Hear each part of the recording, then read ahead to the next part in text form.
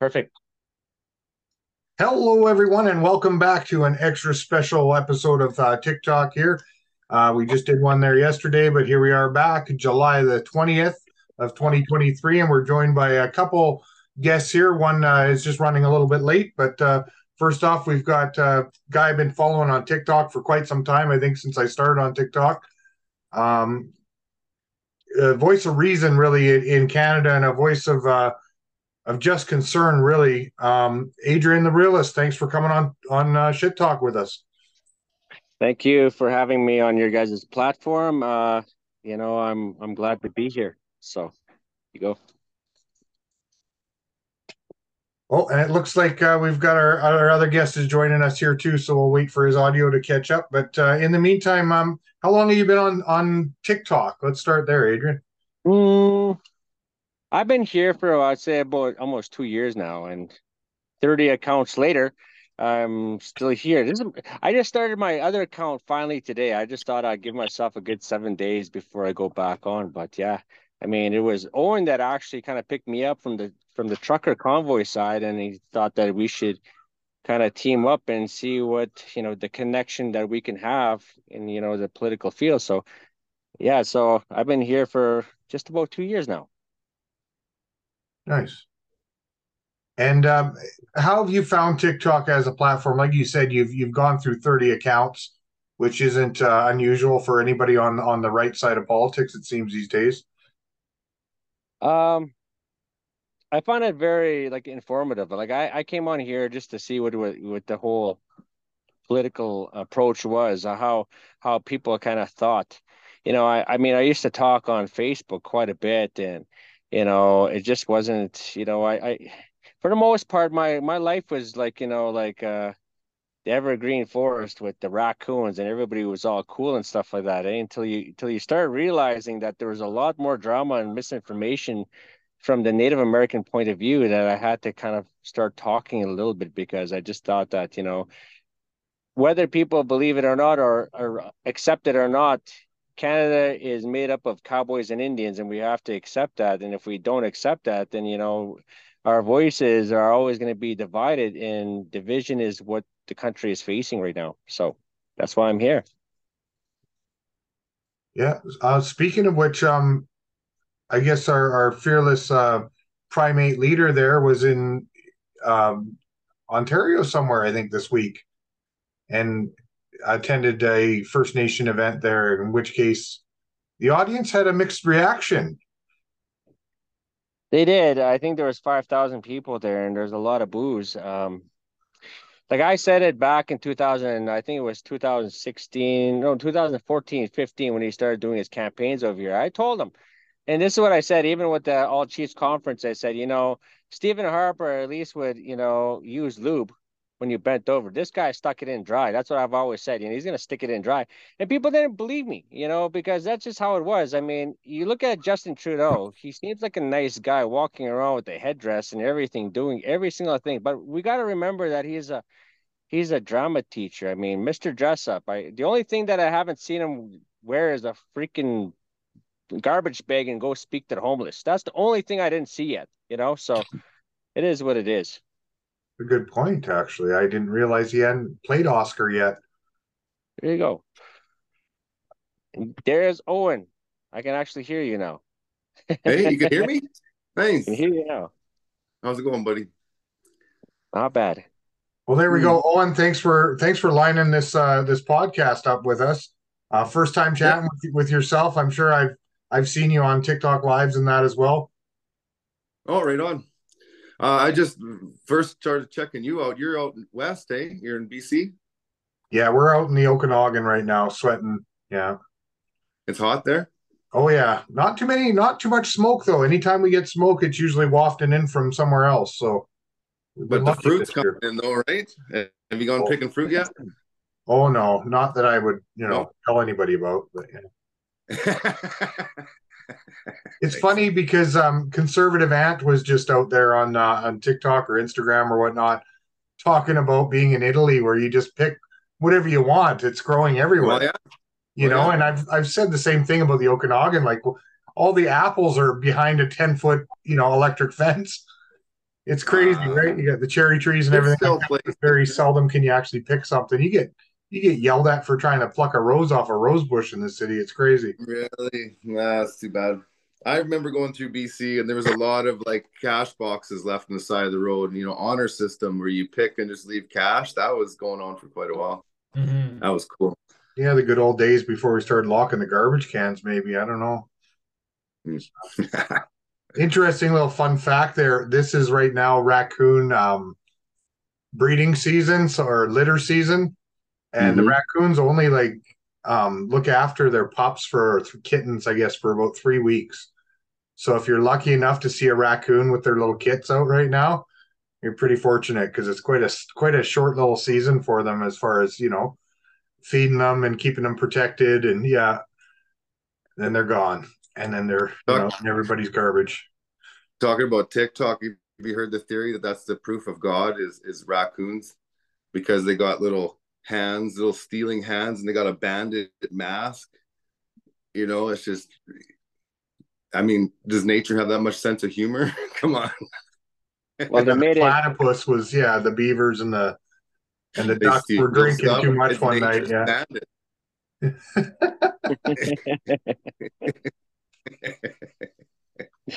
So Adrian, before we start recording here, you kind of had a timeline that you wanted to explain to fellow Canadians that might be listening as far as how we've gotten to this level of corruption. I think is kind of the or maybe it's the level of ignorance worse, right? Well, How deep down they the kind of. rabbit hole do you want to go?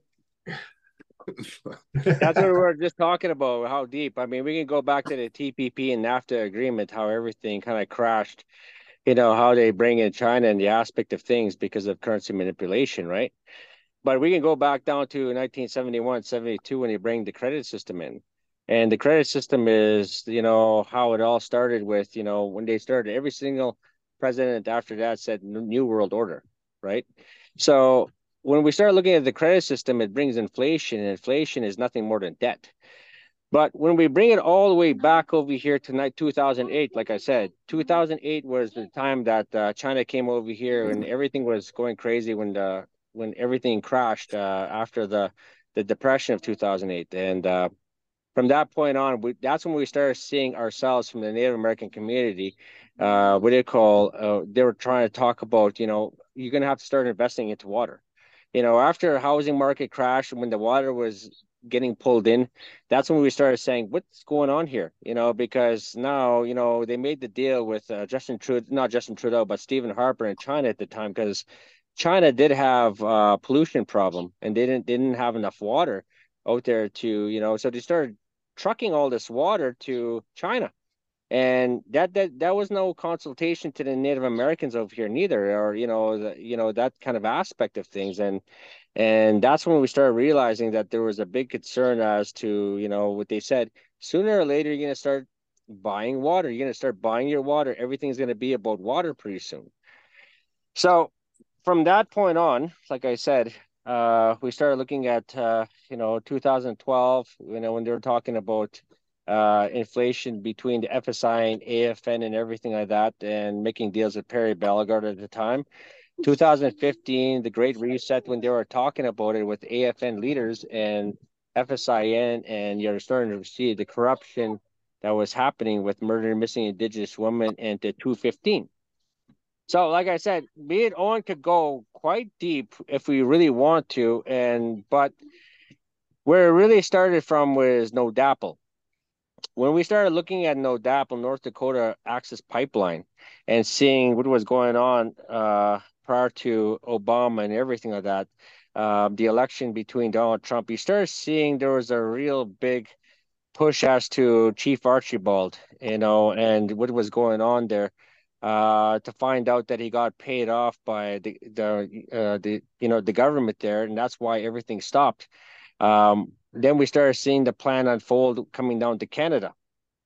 So from that point on, what we noticed is that they were making a pipeline going through to BC. I don't know if you guys remember that pipeline, but they were trying to get Alberta independence. Instead of going to the United States for refining their oil, they're going to do this offshore. I don't know if you guys remember that, but they started making the pipeline through there, and a lot of First Nations stopped it. They just said this is not going through here. We're not going to have this go through here, and it was pretty well successful only because of the fact that they had environmentalists help them with that problem. To find out that the environmentalists were paid by George Soros. So now you're starting to see something that's actually starting to unwind here, and as soon as they stopped that pipeline, they started going through a different part of the country. They started going right to the cove of BC. As soon as it got there, guess who stopped it? Justin Trudeau.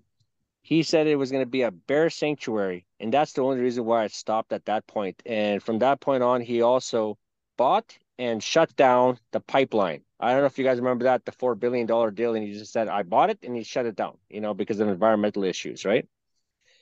So from there, we got word from various groups, especially some chief and councils, that they wanted this to stop it, and we started realizing that United Nations declarations of the rights of Indigenous people were also a part of it.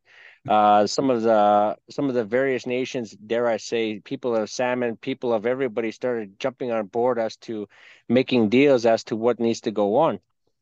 And from that point on, we saw what happened in what do you call Fort McMurray, burned down the damn city. We don't know what happened, but everybody knows that there was a lot of confusion over there as to what really happened. It just burnt down like crazy. You had some firefighters over there. Everybody got kicked out of there, and all of a sudden some houses burnt down that shouldn't have burnt down. I'm not gonna say fuck all about that. Sorry guys if I'm swearing, but I'm not gonna say too much about that. But you guys know what happened.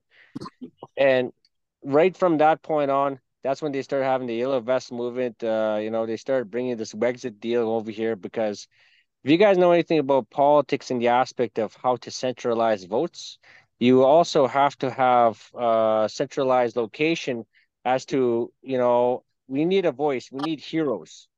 And that's what we always know with political groups. That's what they did with FSIN and AFN with the 72 nations in Saskatchewan. They had to centralize one group, and that was FSIN. That was built in 1982. And because you couldn't have 72 nations talk at the same table, you only need one. And if you buy that one group out, then that's all the voices you need is just the one. The same thing happened here in Alberta. When you have too many people all going crazy, they started with the Yellow Vest movement. They started centralizing all the people, and then they started talking with Peter Downey, who is also a part of the liberal group over there that came down over here. And ironically, who was a part of that was Tamara Lich. So you start seeing these connections form, and you start looking at what the fuck's going on. Sorry, what the hell's going on for the people that are listening, right? And then you start seeing this trucker convoy start going on with Pat King and everything that's coming down because you start seeing all these connections with all these people. But what we also know is that in order for United Nations declarations, let's just say UNDRIP to come through, they also had to start taking away certain types of rights that protected Canada in its democracy here. So in order for that to happen, you have to bring in the Emergency Act. We already thought that it was bullshit that they can't do it, but lo and behold, the trucker movement went through. And that's where we realized that something big was coming. And a lot of the truckers are very, very kind, honest people, and they know exactly that they don't want nothing to happen, but they needed a voice because of, COVID-19, right? And it's a perfect storm. It's a perfect political way to gain or garnish power in Canada as to a new political system. Because I'll tell you right now, Justin Trudeau is not here to save Canada, or else he would have. This is the world's richest country on natural resources alone. In 5 years, you could be a very big powerhouse. But now you have a person like that that's bought off 51% of, let's just say more than 51% of the House of Commons is bought off by World Economic Forum. We all talk about it, and we already know what's going on. So what's really going on here? You know, they're here to destroy Canada. They're here to break the economical back of Canada, and that's Alberta. And ironically speaking, and it's sad to say, they bring all our heroes to Ottawa just to instill the Emergency Act. And guess what? All our heroes are getting investigated now. And that's how to use the political party against them. And when that happened, they started dropping all these bills. And guess what happens after that? United Nations slowly comes in and starts buying off all our people. And the number one political party that's doing that right now, because they're saying Justin Trudeau just screwed you over, is NDP. And NDP is the one that's going through every single reservation right now, where Jagmeet Singh with his ribbon shirt buying off all these people. We found that also very true up in BC when they have 50 First Nations. There's 203 First Nations there, but they have 50 First Nations, and they're trying to give voice to 50 First Nations to take over unceded there, because BC is 95% of it is unceded territory. And that means the whole country of their really rich resources are going to go to United Nations. So everybody knows the 2030 plan. And what they're really trying to do is trying to take over Canada. And with case law, it doesn't freaking matter with Native Americans. This is exactly the same footprint that they have in Australia, and why Australians do not even have no say as to the land. They gave them municipalities, and once you start selling your lot, guess what? You don't have a right no more. You're just like an average Canadian citizen who do not actually own land, because you have to pay taxes on that land. So you really don't own land, and that's the thing that they're trying to do. They're trying to take over the whole country.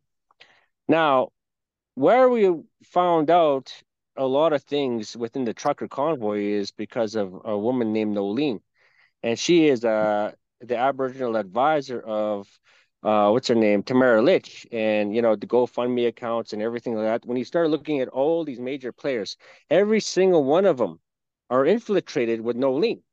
And Nolene is a part of ASMIN. She's a part of United Nations as well, too, when you look really deep, deep, deep. And dare I say it, this trucker convoy is going to turn orange.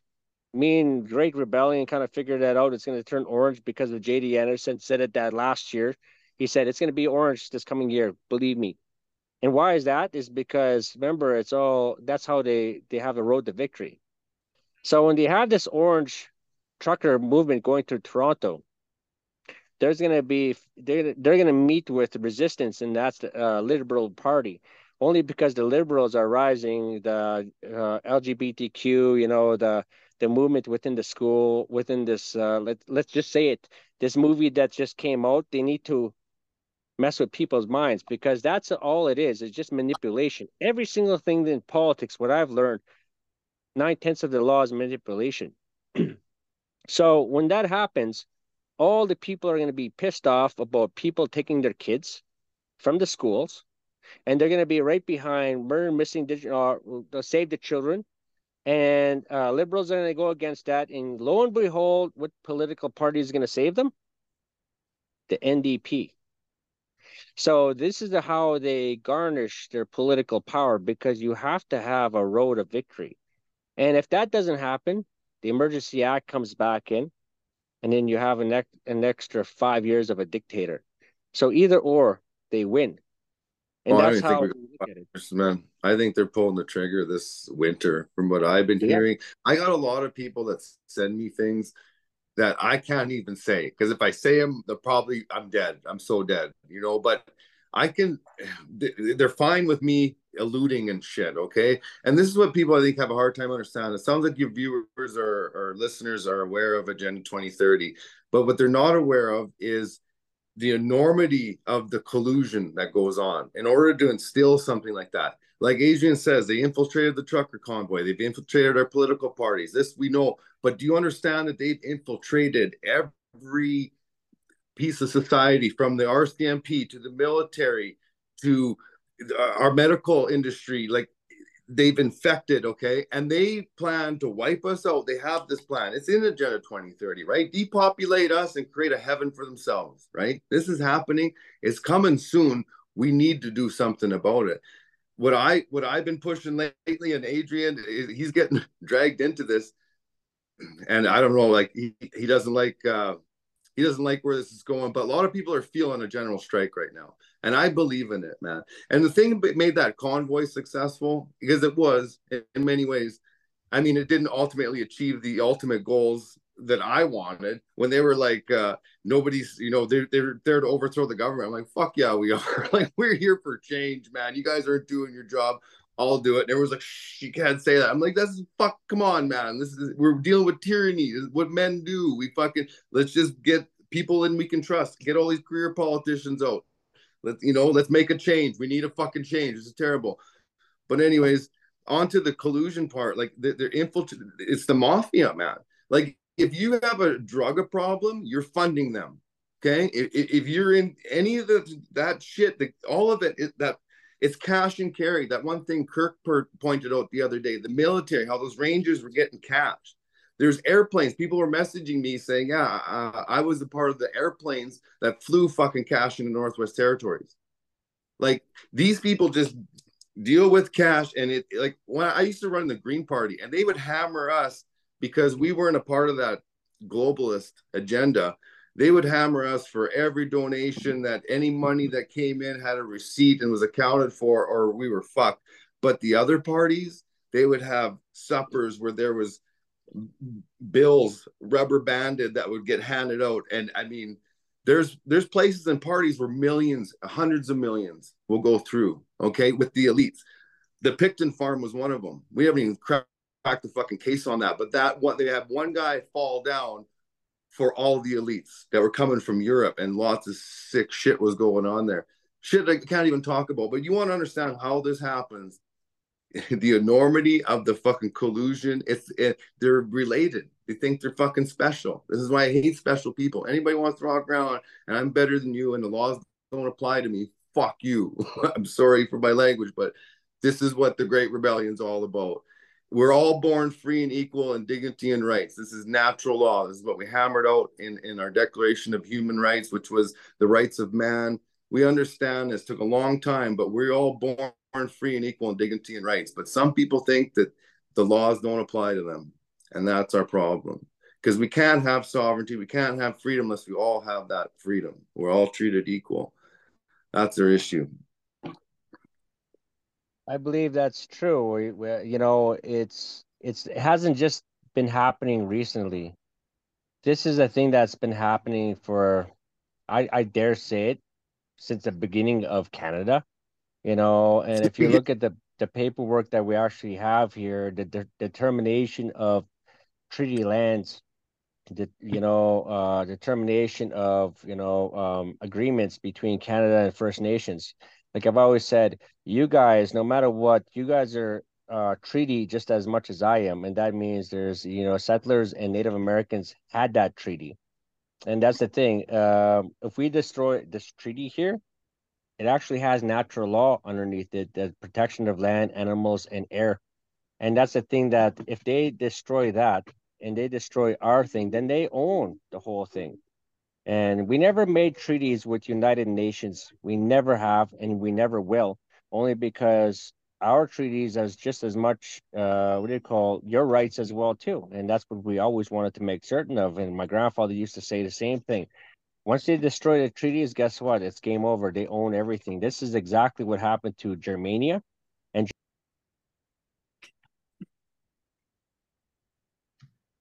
so many other.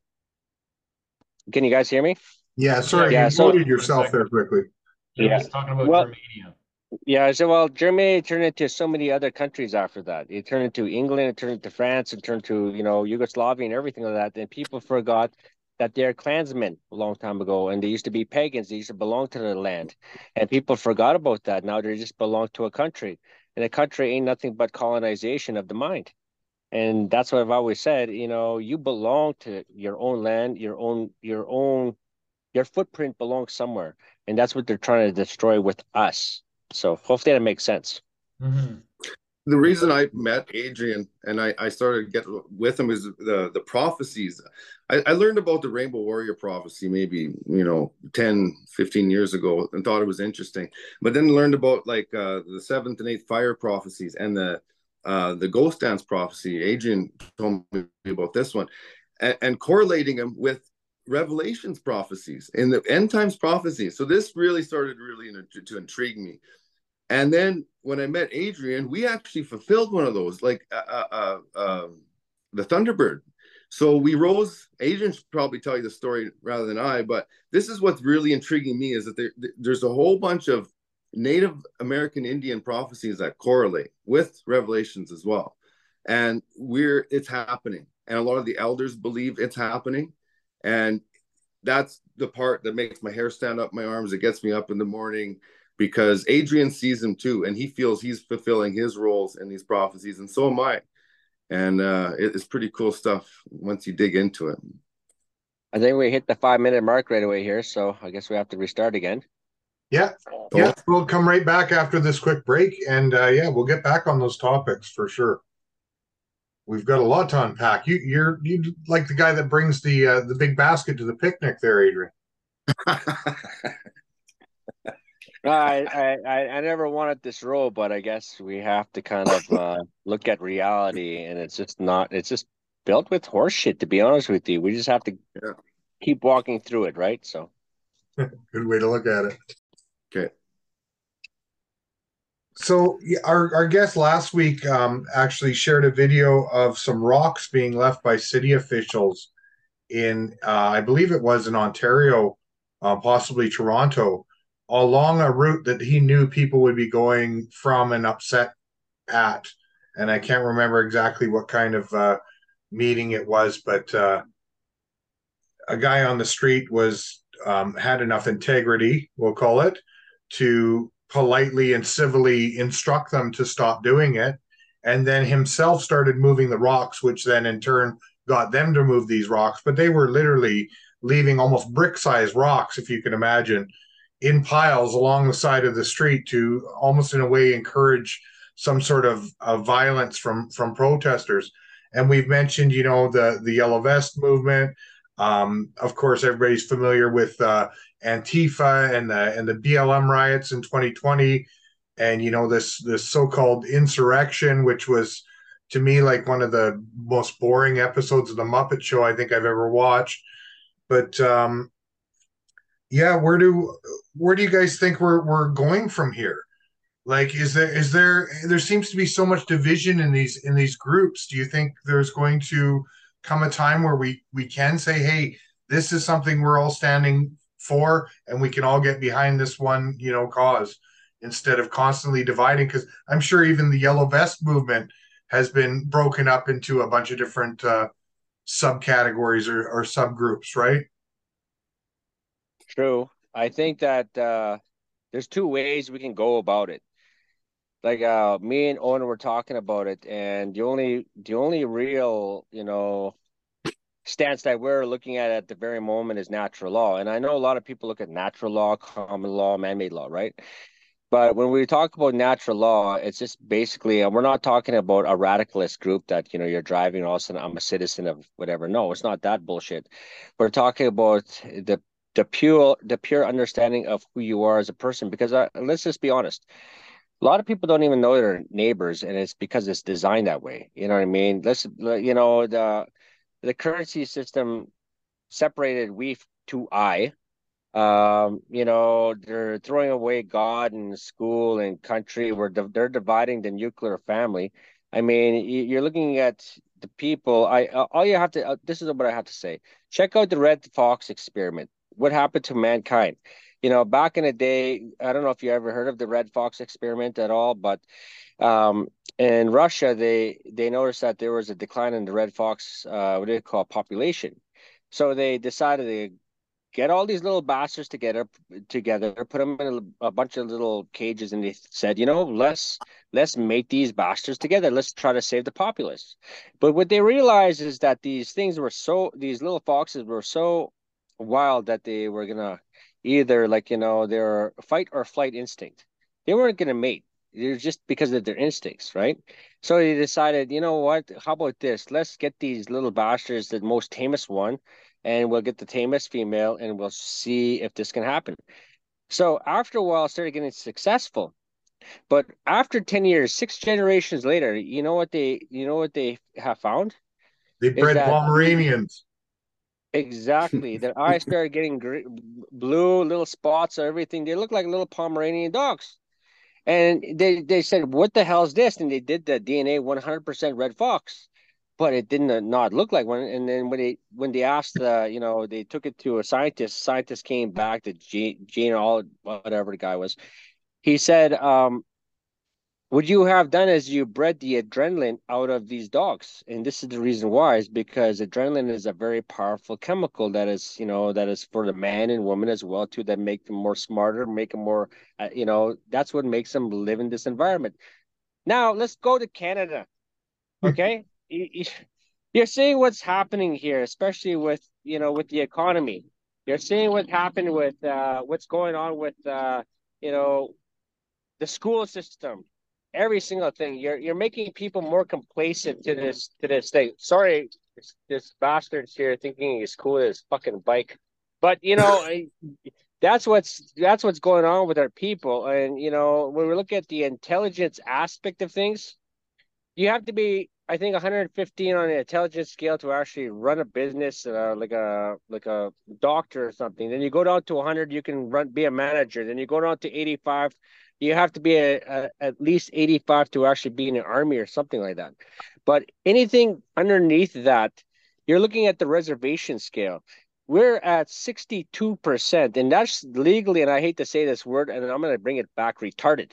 You know what I mean? Like you might as well just say you're Forrest Gump, but you're not. Forrest Gump is fucking a genius, but that's what it is. And this is what's happening in a reservation, because when you take away the aspect of education, you separate these people, you destroy a culture when you're destroying their spirituality, their elders, and every single thing. And all you're doing is giving them just they're just like they're bears in a zoo. You're giving them meat. They lose that sense that sense of that animalistic instinct. So they're domesticated fucking bears. That's what's happening in a reservation. That's what's happening in Canada, and this is why we're at where we're at. Chasing dollar bills, and they're all infiltrated. The yellow vest, Antifa. Okay, there is people in there that just believe in it, but the ones running it, the loudest ones, are the ones that are getting the dollars to do it, because everybody's so apathetic and just worried about their own shit and dumbed down with all the chemicals.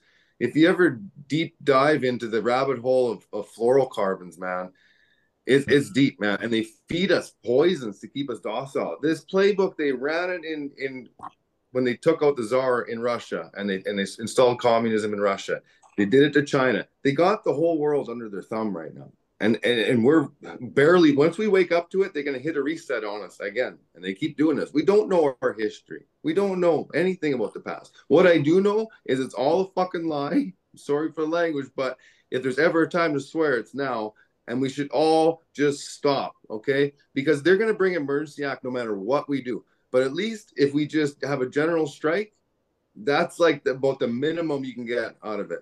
I believe in it. And this Apollo came out with it the other day, and I'm pushing it. End of the month, at least prepare, because a bunch of crazy Canadians might start something crazy by just not going to work. So prepare food and water for the end of the month and strike with us, because I'm in. Fuck, Adrian's in. So there's two things we can do. There's, like I said, we can go back to, the aspect of natural law and understanding who we are supposed to be as men, first and foremost. Go back to our, drop our balls. Let's just say that, do what we got to do. And that's what he's saying, a general strike or something else, follow our God-given right to free speech. That's one.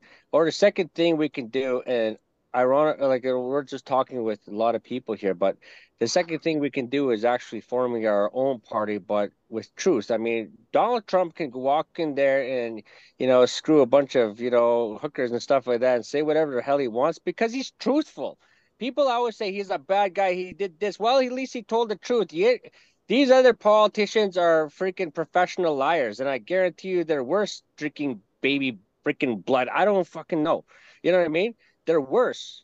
At least Donald Trump will tell the truth. This is what I did. It was locker room talk. And you know what?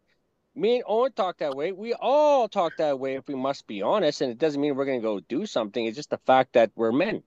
We have to be men. We have freedom to, of speech. I disagree on the party's going to get her way out, man. I am done with fucking parties. It's their sandbox. Like my friend Adrian Thomas told me, it's their sand and their sandbox. And sometimes you just have to take a shit and walk away. True. It's true. Well, I was thinking about it when you talk about a Trojan horse. You know what happened in Greece and everything when they bring the Trojan horse in there. All we have to do is go in there and just start pointing out every fucking thing and walk away. That's what I mean about walking into their. Sometimes you have to shit in their box and walk away. That is what I'm saying, is sometimes you have to walk in there as a political party, shit on every single thing that you can and walk away just to prove that it is fucked up. You know what I mean? It's just the way it is because let's be honest, these guys are career politicians, and I guarantee you they're always circle jerking in a closet somewhere. And that's exactly what they're. I mean, look at Jagmeet Singh and Justin Trudeau last election. I mean, that's exactly the reason why we're here is because we know that they're both playing on the same fucking side. They are, and this is the reason why they're taking away the Native American, politics right now. I mean, it was designed since how long? I mean, Indian Affairs itself, Oh yeah. Indian, the BIA, Bureau of Indian Affairs, this is exactly the reason why there was residential schools. It's not about the government. It was from it's like 500 years old and maybe at least 500 years because this is exactly what happened to Europe. This is why you guys lost your guys' culture because they used the Indian Act on you guys. They took away your culture Mhm. and then they made you believe in Christianity. I'm not saying that it's nothing against Christianity, but that's how they use it. They weaponize religion and then you lose every single thing. That's exactly what they were doing here. And now we're supposed to say sorry to the churches and we're supposed to accept this apology from Canada. No, that was a design right from the beginning in order for us to be colonized to the aspect of everything. But they did not count on, me and Owen and a lot of other people to check out their freaking deal. Because I tell you right now, when I got off the reservation, I thought for sure everybody knew about the fucking treaty. No, nobody knows nothing. Nobody knows nothing at all. So I don't know if that Yeah. makes sense, but here we are. So Yeah. The king's in control of all of this now. This new world order agenda, it is for reals. The king is making his moves. It's well documented. You can see it and read it. He's I think he has a large chunk of BlackRock. Um, you know what, you guys, if you want to get real deep in the whole TLM LSM 666, they keep an empty seat at the UN, and that seat is 666 at the UN. And there's a guy who's the biggest bullion owner in the world, and nobody knows about him. He's Filipino. He tells the Federal Reserve what to do. There's documents showing him telling all these guys what to do, and they keep an empty seat waiting for him at the UN. He's like this undercover boss, man. And his TVL LSM TLM LSM 666. You just type that into Google. So he I'll see doesn't it. show up to use the seat. No, it's empty, waiting for him.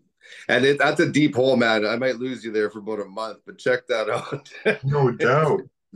Yeah, that's what so we I'm wanted saying. It's enormous, and we're dealing with a family that have inbred.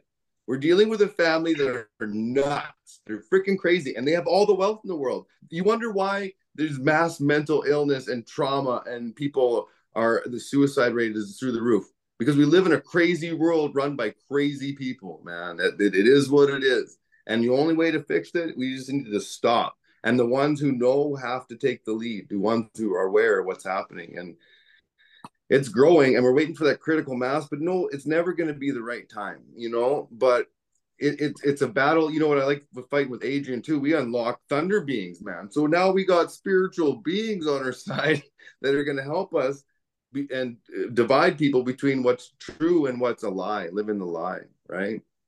It's well, you great need a time monster. if you look at it right. We're talking about these prophecies that you're gonna bring up, but you're looking at the ghost dance prophecy that we're talking about. We're looking at what they call the Hopi prophecy, and the Hopi prophecy has everything to do with that the swastika itself. Then you're looking at the seventh and eighth fire prophecy and the Rainbow Warrior prophecy. Rainbow Warrior prophecy kind of comes through, aligns with Hopi prophecy, but ironically speaking, it also aligns with the biblical prophecy as well too. If people must know, uh, when our last battle there was called the Battle of the Little Bighorn, right? So the Bighorn was the United States government. That's what we always believed in. And the Little Horn was the Native Americans when they had the 78-year war here in the longest American war from the, the Black Mountains all the way through.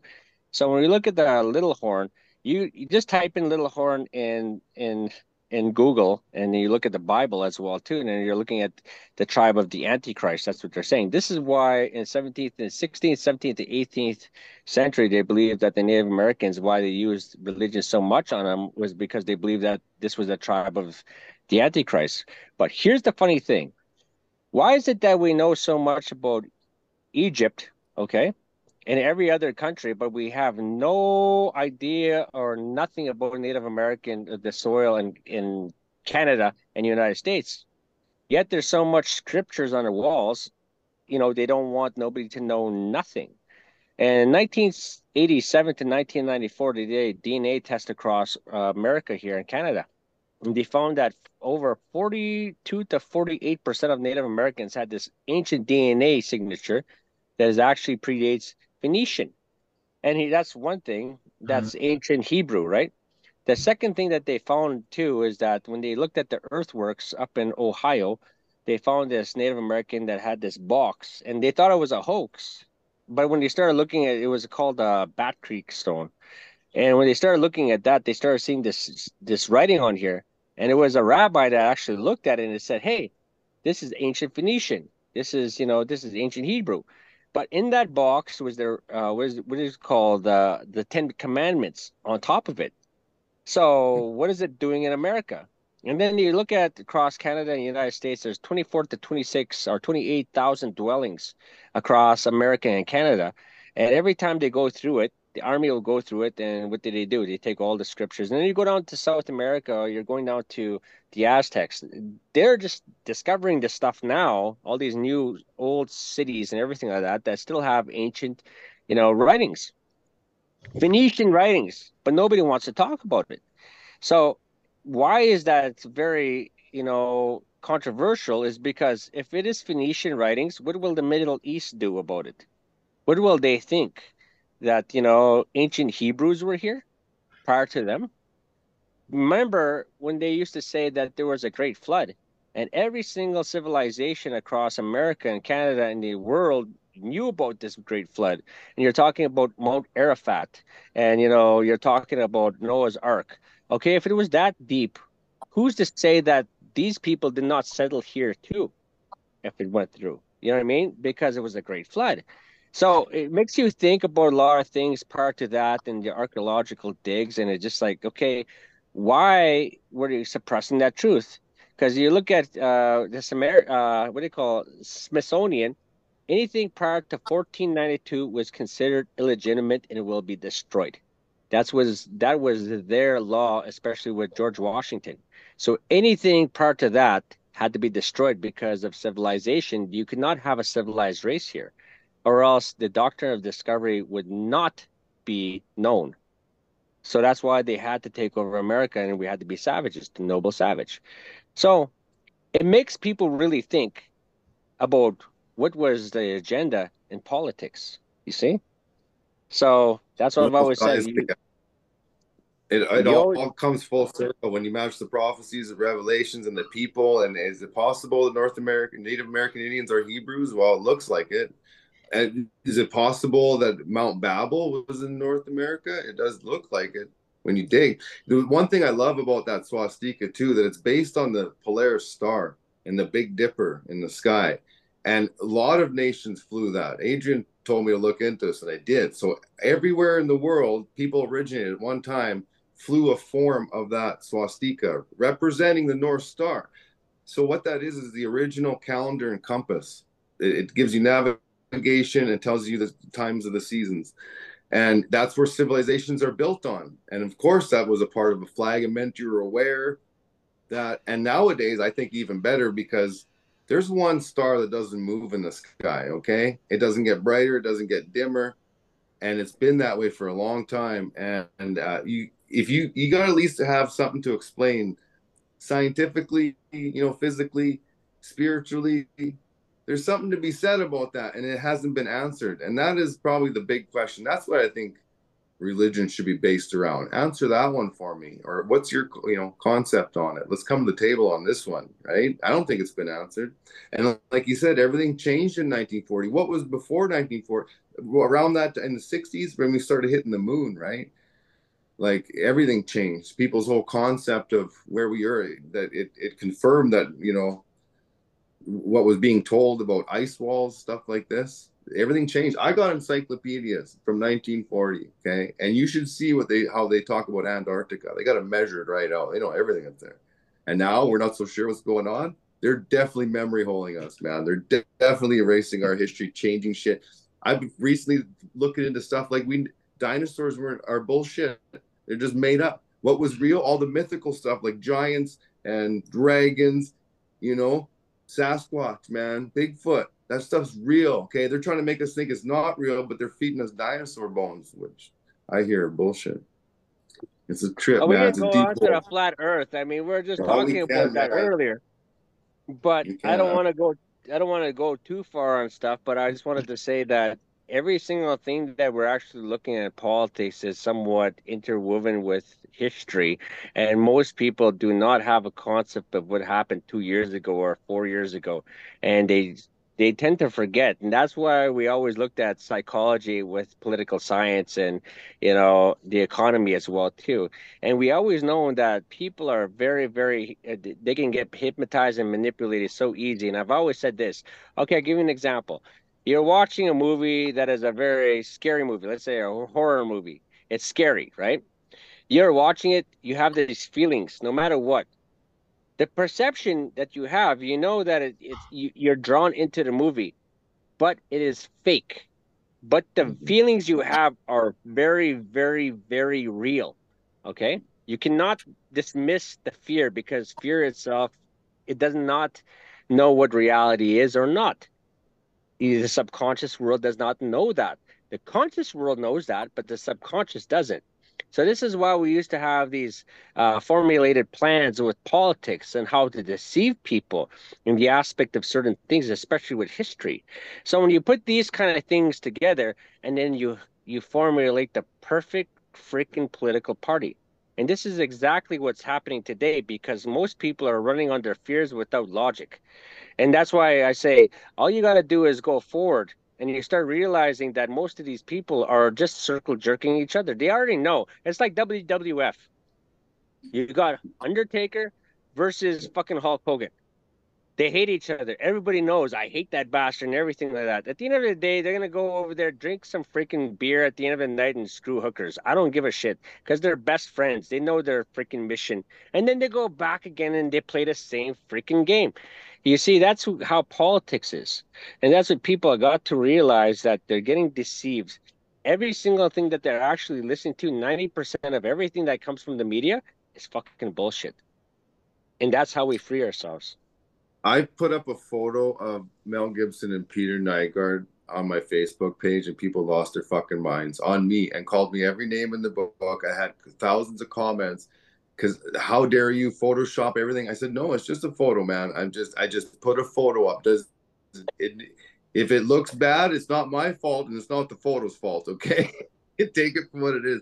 But here's the thing: I don't believe they're gonna let you see anything unless they control everything, man. They do. They're gonna control what you see. And how does like Assange still in prison for how long and nobody gives a shit for exposing similar stuff that's in that movie? But these guys are estimated to make $1 billion, and you think that his kids are going to get that money or anything? You just gave money to these Hollywood guys. It's a very unpopular opinion right now because everyone loves the movie. I get the exposure is good. I get it. But it's a breadcrumb to what's really happening. Okay, it's just minute. They're selling you a little piece, and they already made their millions, man. They got the exposure.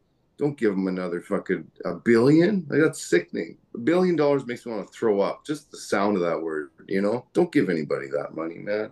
How many people have been blowing the whistle in Europe? There's been people that have escaped child sex trafficking and blew the whistle and say, hey, there's like royalty involved. There's politicians involved. These are all elite, wealthy people that are doing this. Okay. And that movie didn't really show that. Why are they hiding that there? That's where the focus needs to be on. this fucking elite cabal that thinks they're above the law and could do what they want. They have immunity. Think about that. Our king has immunity since a prosecutor represents him. He can never be prosecuted for a crime. How is that free and equal in dignity and rights when people could be exempt from prosecution? So the whole thing about WikiLeaks, the reason why they put Assange away is because what's his name? That the boy he leaked that evidence of that shooting where they shot Reuters cameramen, and they had video footage of it and greased them all, and they took the immunity away from the soldiers in Iraq because of that video, because it showed that they were just indiscriminately killing fucking people. Can't do that. Those are war crimes. Well, they got immunity, so there's nothing we can do. Well, fuck your immunity, get out. And that's what ended the war. Bradley Manning. That kid ended a fucking war by himself just by leaking information to WikiLeaks. But this is what happens. That's what happens to the guys. You know, they're not going to let you see anything, and someone would pay a price. Mel Gibson fucking dead right now, or any of those guys. They'd at least be dead or in jail if they uncovered anything they weren't supposed to. That's all I'm saying. And if everyone, you know, all my heroes turned out to be assholes too. I get it. Okay, they're dirty, man. It's that money. You can't trust anybody with $1 billion. 500 new billionaires have been made since COVID. 500 new billionaires. 500 new psychos running this world. That's all I see. Like, because once you have so much money, you buy pleasure. Everything is a dollar bill away, and order a button push away pleasure, so that you get to the point where you don't feel pleasure for anything other than watching people suffer. It's psychological, man. This is where they end up. So now they enjoy suffering, and that's what gets them off, because money can't buy pleasure no more. And we're creating these things like a factory. That's our problem. There you go. 5 minutes. I do agree to quite an extent with you, Owen, especially to the point where I brought up before. You know, why are these movie stars and shit stealing? You know, it's just literally shoplifting to get that quick adrenaline rush of getting away with something. You know, get that quick cheap buzz. You know, and then of course they're going to go into these deep freaking. Oh, what? You're having a party? Oh, what? I got to dress in a black cloak. Oh, what? It's in the basement? Like, oh, like a lair? Oh, wow. They're going to bring blood in to do what with? Oh, like a barbecue. Honeypot is the oldest trick in the book, like Peter Nygaard and Epstein Island, stuff like that, right? Like you slip some crack in their pipe, you know, that adrenochrome is real, and that they slipped that too, right? And now you got the best hit of your life, 1 minute, okay? And you know, they got you. It's that honeypot, and the mafia's right in on it. All of a sudden, how about that one girl that came in out of Spain? She was a model and came running out of a royal banquet yelling they're eating people. That video went viral, right? Like, I've red pilled your audience quite a bit today. Thank you for that. I mean, I hope they choke it down, have lost the drink with it. But you guys, it's time. It's time to wake up, and it's all a lie. Thanks for having me, buddy. Yeah, well, no problem. We're dealing with a time right now. People are trying to get away with this thing called time blindness. Have you guys heard of this? Time blindness. It's when you can't be on time for something, but it's not your fault. It's that you suffer from a disorder where you can't actually keep track of time properly. Yeah, so Adrian, we were talking earlier about the ancient civilizations and like the kind of lineage stuff. Are you familiar with any of Graham Hancock's work? I am not, to be honest with you. No, first time I actually heard that name. He wrote this book called America Before, and it's all kind of making the case so that like there was an ancient advanced civilization in the North American continent prior to like the historical narrative, because they used to say that there was only evidence of humans going back, 12 to 4. I think maybe they got expanded to like 35 or 40,000 years ago, as far as like the geological evidence of them, or anthropological evidence of them. And then now they've found a bunch of human remains, tools like pottery and stuff like that, going back 150,000 years. So really pushing the window much farther back. Like they found a similar DNA type, like you were talking about, that a lot of people, especially Native Americans, have that are that are a part of, because they found out that like Homo sapiens and Neanderthals and like Denisovans all existed at like the same time, and they were able to breed together, and that's why people have like a small portion of Neanderthal genes. But one of these ones was one of those genes from one of these kind of subsets of humans from the evolutionary trail, and that's represented, I think, he says in the book, higher among Native Americans, but it comes from, I think, a European source, so or like Eastern Europe, Asian kind of like Siberia and stuff like that. So, and they still don't know, right? They're still always pushing it back, but it's really interesting because when you talk about the myths as well, like how every culture has a flood myth, every culture depicts a chariot of fire or a snake in the sky or something that came and caused a cataclysm, essentially. And the conventional kind of interpretation of that is like a meteorite. Um, and then all these cultures around the world describe the period of intense rain and like the landslides and the floods that filled up valleys right to the mountaintops kind of thing. And so, like individually, these were kind of dismissed by like science over the years and stuff. But like when taken as a whole, and when applied to the comet impact hypothesis, which has been kind of a suppressed theory for a very long time, but they now have evidence to show that there was this comet impact about 12,800 years ago, and they believe it hit the Canadian Shield. At that time, we were just coming out of the last ice age. And so at the time, the ice caps were right down over top of Canada, and there was about 2.5 kilometers thick sheet of ice over Canada all the way down into the kind of northern latitudes of the states. And so this thing got flash melted, and a piece of it broke off, and I think also hit the European ice caps. And so they had this massive flooding event because the comet impact like flash melted all of this ice, and all of that ran down. And so that's where all these people got caught, right? And humanity was destroyed. So if you did have a very advanced civilization in North America and you just had a massive cataclysm, that could be, why there was this, why there's this gap in the geological record about technology. And it's the same thing when you look at like ancient Egypt and the pyramids and stuff like that, and the Sphinx. And now they've dated the Sphinx to be at least, I think, 13 to 50,000 years old. Like they're pushing back these dates on a lot of these things, showing that a lot of these structures existed like far before, like because they think that humans prior to like 20,000 years ago or 18,000 years ago were all hunter-gatherers, right? And so every time they find some of these structures that show like incredible megalithic architecture, it shows that they had to have a society that was capable of a division of labor, because you had to have people sitting around studying building and geometry and complex systems in order to build these structures. And so therefore you must have found out something like agriculture. So one person can provide food for quite a few people, and so those people can go on to do other things. Now it's interesting because in that theory he talks about Plato, who's like, a great historical source for everything, except he's also the first mention of the lost city of Atlantis. And he says that the city of Atlantis was flooded. He was told by his grandfather Solon, who said it happened 6,000 years before his time, which was exactly 12,800 years ago, the date that they have confirmed by multiple means for when the comet impact struck and all these big floods happened. And so then, of course, they get into like some of his books and podcasts and stuff. He's like gotten into the explanations of where Atlantis might have been. Some people think it was in the Philippine Sea, because at the time during the last ice ages, there was so much ocean water that was trapped in the ice.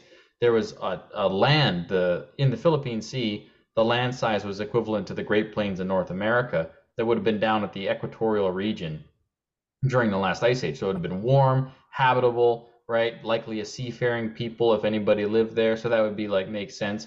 But in his new book I've been reading, he's kind of putting forward the idea that it might have been North America that was described as Atlantis, and highly technological, capable, and like competent civilization that was wiped out by a flood. And that might kind of link up a bit more because like what they're finding, at least in South America, with the ground penetrating radar and the lidar, they're finding all of these massive, massive cities, massive like crops. They found that most of the Amazon had initially been planted, and like the repetitious pattern of like the trees and stuff that they've seen dispersed along there, that it was like a very like human kind of design to some of it.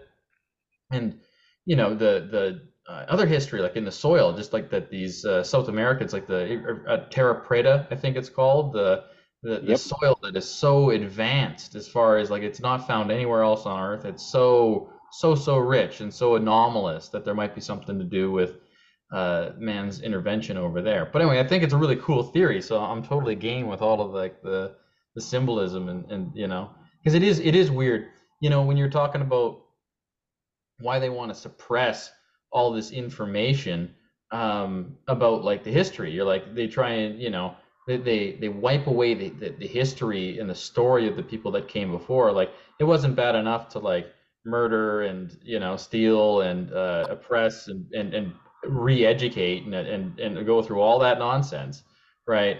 It's like you can't let the culture have its history, and that to me is like you know you'd think you'd have, even if you were like if you were some kind of warmonger or conqueror, that you'd have respect for your enemies in some way, or at least respect for the narrative of time. But I mean, like I guess they say that like the ability to control history is the ability to control man. So What's going on with natural medicine right now?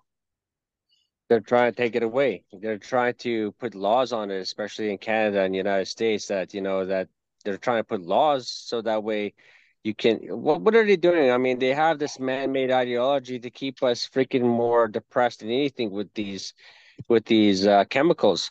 But I wanted to take it back to what Blaine said. Yeah, they're saying that in South America that it had to have been artificially made because I mean that it should not exist the way it is, especially when you're going down to like, not Saudi Arabia. Yeah, over there in the desert. That's exactly how South America should be right now. But, they said it had to be like the soil itself is so advanced. It should not be existing that way, but it does because they think that it was made by those previous Native Americans and how they made it. They don't even have the technology now to make that kind of soil, but they do. But also I wanted to take it back down to what do they call the Grand Canyon. They found three cities made on top of each other. I don't know if you heard about that one, right? The first city, they went over top of one. There was like so many thousands of years. The second city, they noticed it was built on top of that one as well. But the third city is very, very well, I could say mysterious, but at the same time, it correlates with a lot of the biblical texts as well too. Because when they started getting to the third city underneath all these two other cities, they found a bunch of bodies, little baby bodies, and they're all happened to be male. And they're wondering why are all these little baby bodies there. What they found out was that there was a lot of impacts on the skull, so they killed a lot of baby boys, newborn boys. So when you take that back into to text and everything. Like you're looking at the Old Testament of the Bible when Abraham said, "You got to sacrifice your firstborn son." You see, it's so weird that they. That's why I've always said, Walking with the Bible. I don't know if you guys ever watched that movie, Walking with the Bible, but they go back to Mount Arafat, right? And nobody knows about Jesus there at all. They don't know about nothing that was going on, but they know everything about Noah. So his descendants were there. But as you're going along, you actually see history as it's going through. I mean, that's what they have there in ancient Samaria as well too. What was going on in that era. But when you bring it back to America, that is the only thing that we have never studied. And why don't we study that? Why is the government so scared of it? Why is the Middle East so scared of it? Or why isn't nobody really looking at things when they said prior to 1492, nothing is going to be said? I don't know. Like, there's so much to be said. And what with the Great Rebellion was talking about too, you're looking at the stars. Our folklore a long time ago is that we came from the star. We're half breed from the star people. And why we're half bred from the Star People is because at one time we used to be a part of the Tree People. That's what they used to say. Our ancestors were the Tree People and the Star People, and we were made just to go out there and be slaves at one time to go get the resources that they wanted. Now when you really look at that, let's go back to the Anunnaki. Let's go back to the Bible when they're talking about the war in the heavens.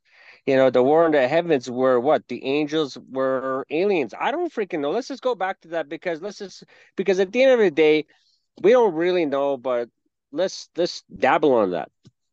They're talking about God and the war in heaven and everything like that, and you got struck down to earth, and they made certain that we're okay over here. The Anunnaki said that we're not going to be intertwined with the Native Americans or the people of this world because they believe that with us is the bridge that can give them diseases. That's what they used to say, and that's why they didn't want to bother us too much, is because of the fact that we would get them sick. That's what our people used to talk about. The Star People didn't want to come around here because we would get them sick. So I don't know what that means, but I think it has a lot to do with the genealogy or the, I don't know, whatever. But that's the kind of stuff that we have been taught in Native folklore, and the Star People were there, and that's why we always look at the seven grandfather stars and the seven teachings of the stars, all these things. And we can go on. Like I don't know. It's very interesting, but at the same time too, I think oral history is also very prevalent, and that we should always keep that up as well too, because without oral history and passing it on to our children, I mean, that's Well, why they destroyed, right? I mean, so they can take away our power, just like what Hitler used to do when he used to burn all the books, right? I don't know. So well, the number one reason we created this podcast was to keep dialogue alive, right? And under the comedy genre header, and throwing a few pot shots at some famous people, it's kind of worked out, right? So, um,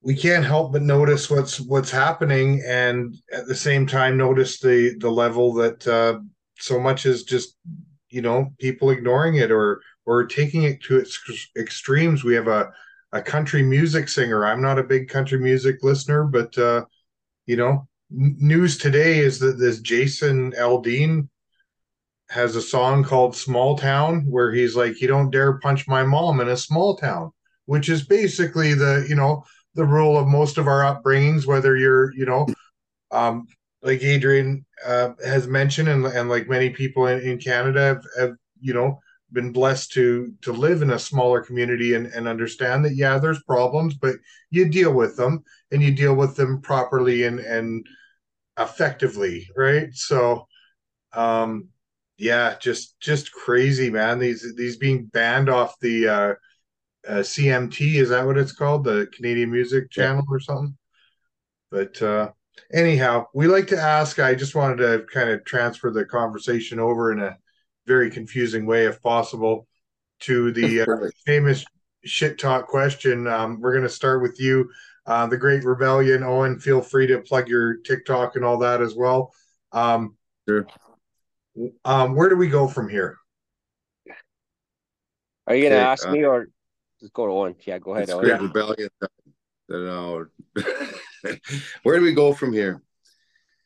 Honestly, I'm really feeling this strike at the end of the month. And here's why. Because everything I've done on lately, especially in the past 10 years, my path has been on feeling and emotion and what I feel and signs, watching for signs. Birds have a big play in what I do. That's my secret, okay?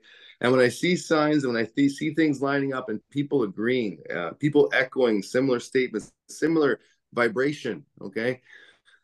Me and Adrian did this speech in Calgary last week, and people are pretty quiet. But when I hit the words, it's time to just shut it down, stop, don't go to work, stop voting, stop going to court, and we need to shut it down. The crowd erupted. They're whistling. They agreed with that. Okay.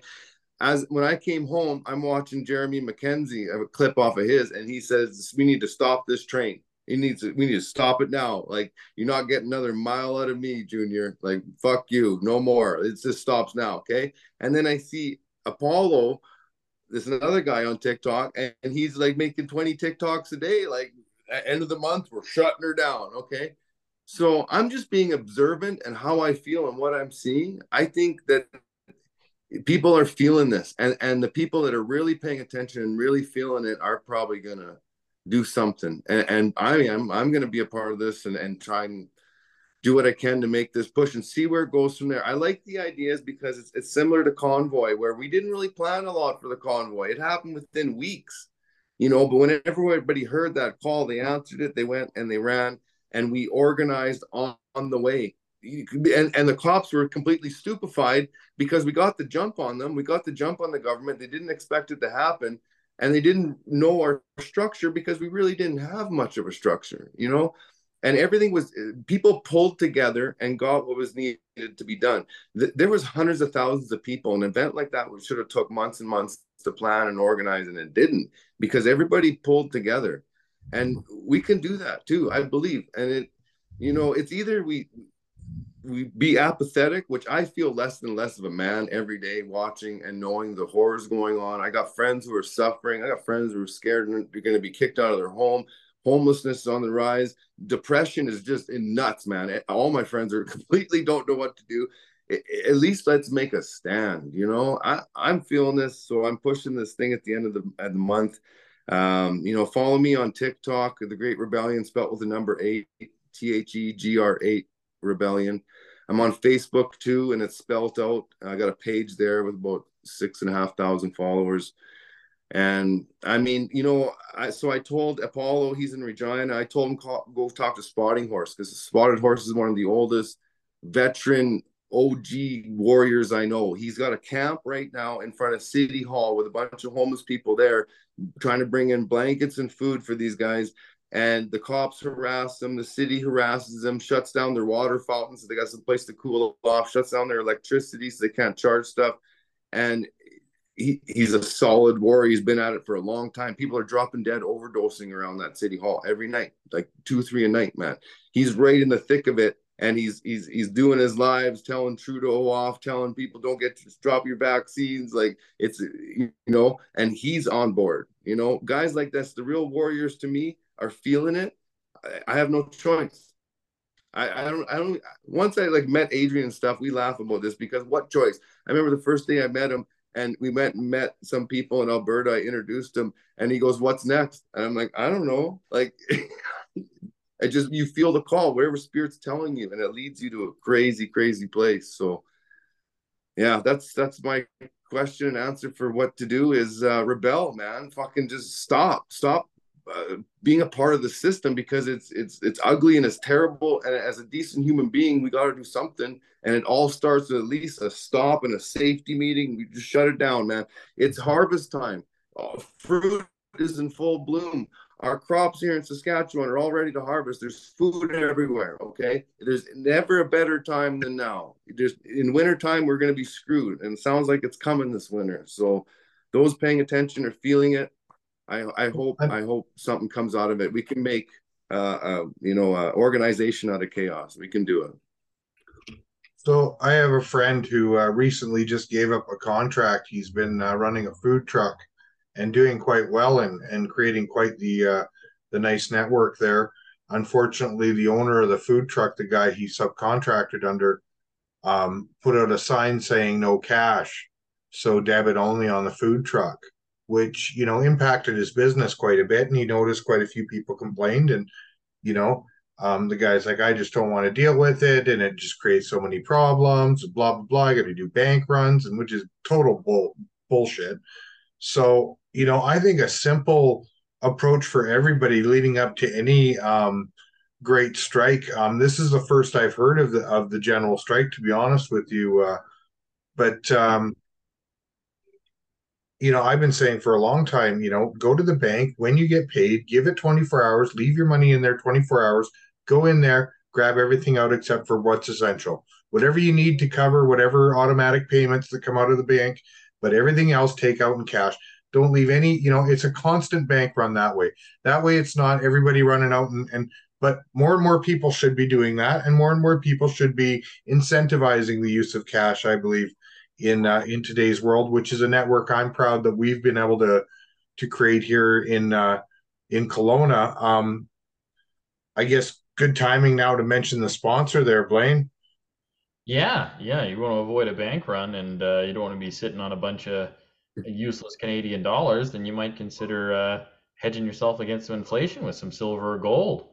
And so this week's episode is brought to you by Sun City Silver and Gold Exchange, located here in Kelowna on the corner of Bernard and Gordon. Or you can reach out to them online at sovereignize@gmail.com. That's SOVEREIGN, I think, IZE at gmail.com. Reach out to Steve there, and he'll set you up with the best prices on silver and gold. Like as you can see, the system is crumbling, and silver and gold have been money for 6,000 years. Bitcoin probably wouldn't hurt too, but you really got to protect your assets from the fake fiat funny money that the government is trying to use to control your life. And Nate makes a good point about having if everybody were to withdraw their money from the system, the fantasy and illusion of the money system would pop. I mean, that's definitely a downside for a lot of people to even want to participate in something like that.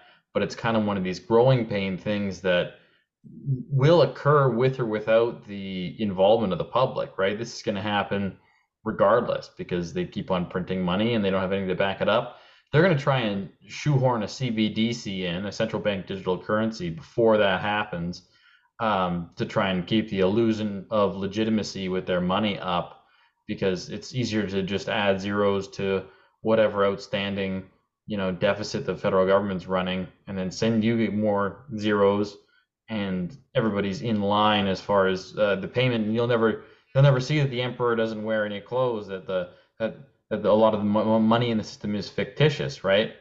Because people are going to ask a question in a bank run. You're like, well, where does money come from, and how can they run out? And then you find out that, because everybody thinks that there's an equal and opposite dollar bill for every dollar in circulation, not realizing that the digital bank credits that flow from bank to bank, that's the number that you see when you check your bank account, isn't really money. It's a bank credit. And so you deposit, say, $1,000, and they'll go and lend out $990. And like they were supposed to have a 10% reserve requirement. They're supposed to make you keep $100. They're supposed to keep $100 of cash in there, and then give you the rest, $900 as bank credit. And then they actually got rid of that, I think back in 2008 or something.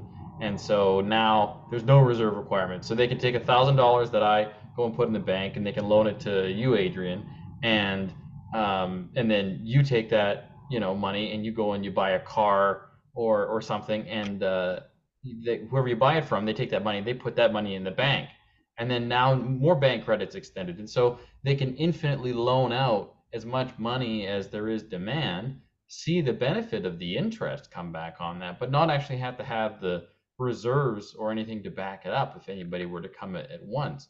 And that's really it's incredibly fragile how our system is, as fragile as it gets. And it's going to collapse.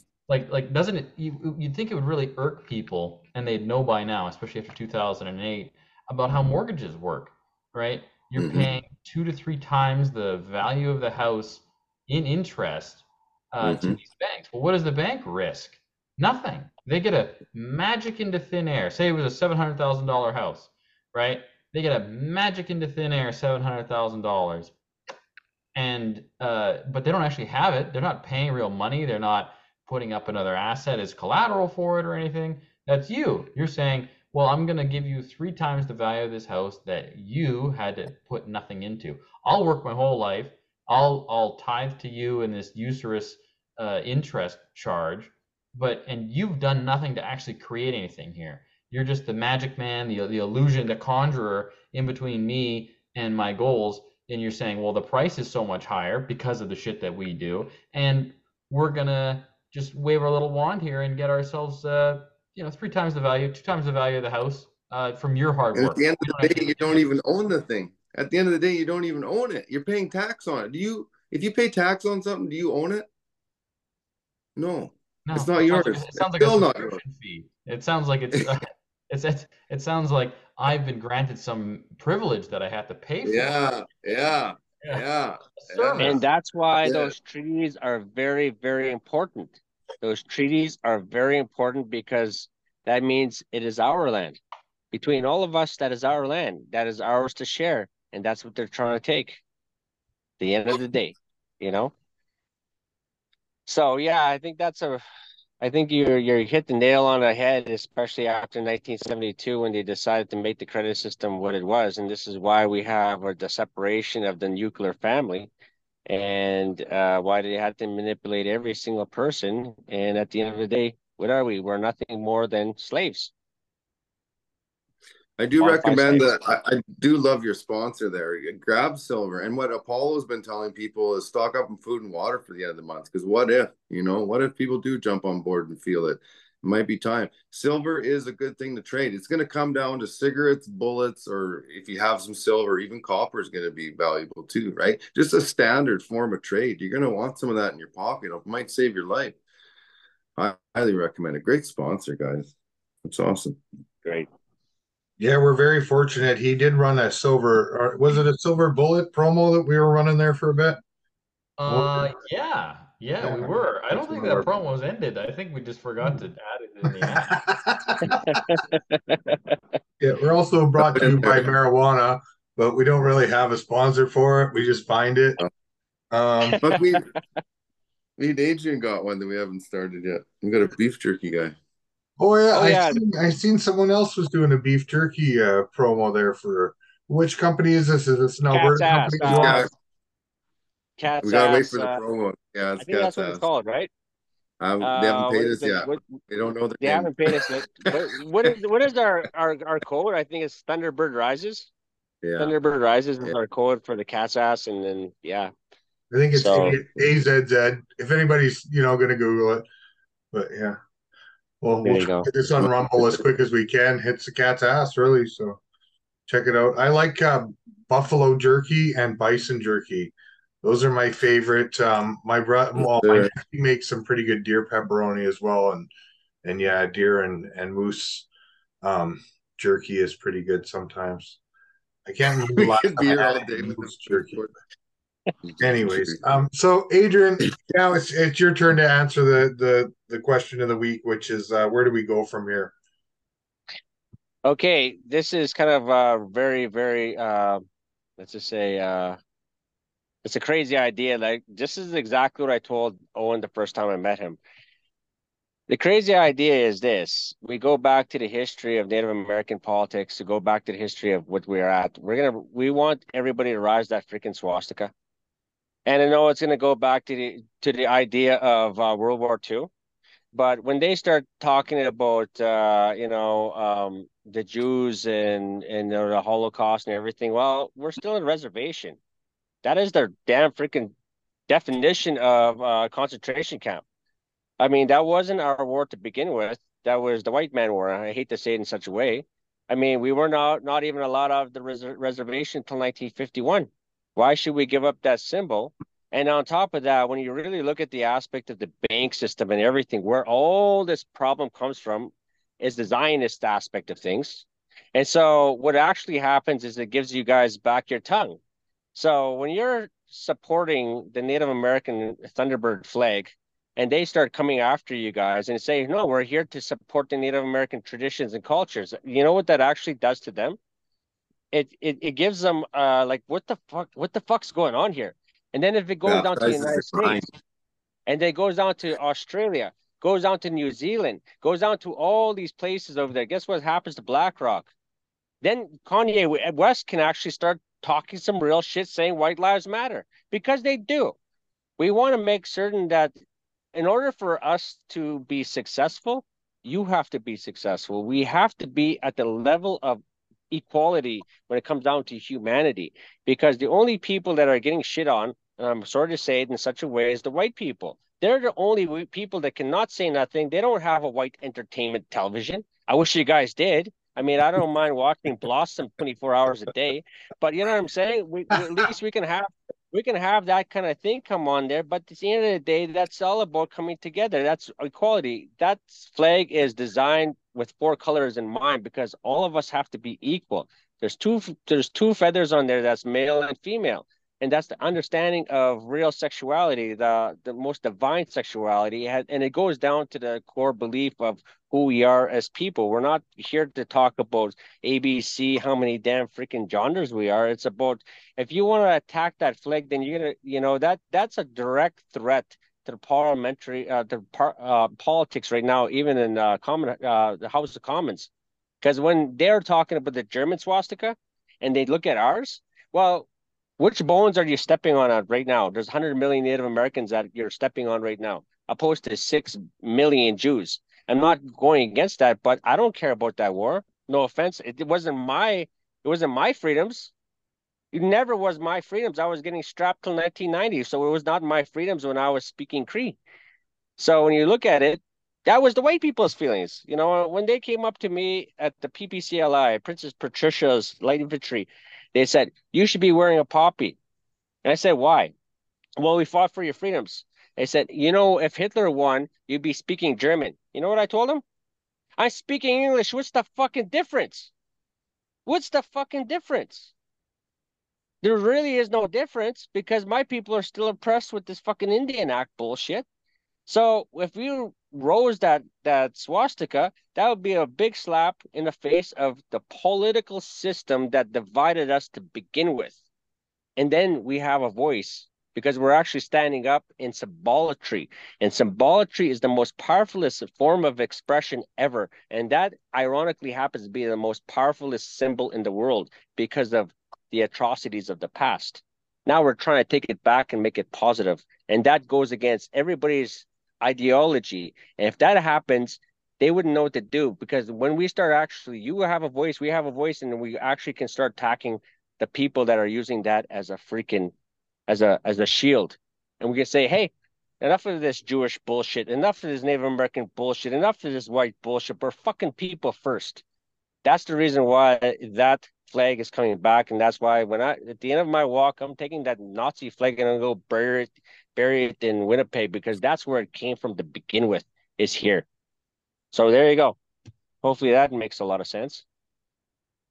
Well, I was hoping that whoever created the F Trudeau flag with the cute little maple leaf there, I was hoping that they were like billionaires by now. And because I do believe that there's got to be such thing as good billionaires. We've got Elon Musk and what he does with Twitter, I, and the humor that I get out of that man's intelligence, I think more than anything that I can attribute to him being that bad as far as on the spectrum of I evildoers. know he said millionaires, but I'm pretty sure at a billion, it's like a cancer, and it's just a matter of time before it just psychologically, it's just gonna, it'll ruin you, man. Nobody should have that much. I think that's an embarrassment of humanity that we give somebody that much power. It's not good. It's not good. Well, I Yeah, think at that that's point what it'd have to be into a corporation, wouldn't it? Like you'd have to have it buried into some sort of business. Responsibility. It becomes responsibility. Oh, Everything you own, it becomes huge. a responsibility. You got to take care of, maintain. So, I mean, it's too much for one person. It shouldn't be like that. I'm not a communist. I don't think that everything should be free and and you'll be happy kind of shit. But I think everybody has responsibilities. And one thing, that the Native Americans claim, and I can't disagree, is that they feel they have a responsibility to be stewards of this land here in North America. Ancestral, they feel it. I think we need to respect that. But yeah, everyone's got responsibilities for their own thing, and we should be responsible for our land. One thing me and Adrian have been talking about too is natural law, and it's been a long evolution of natural law, understanding it, and where we are now, I think, is giving animals and Mother Earth rights, including that. When we talk about human rights, natural laws, we got to start including the animals and the plants. That'll be the next step. Well, there's an invasion right now happening in a lot of places. I know in Alberta and BC with some sort of Asian milkweed plant or some shit. And you have to like dig it right out, right to the very tip of the root. If not, it comes back, and it is like airborne, transmissible, so it'll get its way everywhere it wants, right? Just carried by the wind and all that. Well, So proper My ways mom is to really old, so if that's her number one complaint for the week, I'm happy that, that's her complaint. But I just tell her, stop, Asian hate. Don't be blaming it on Asian weeds that have blown over here, jumped out of freaking wonton there's soup recipes. It's not my problem.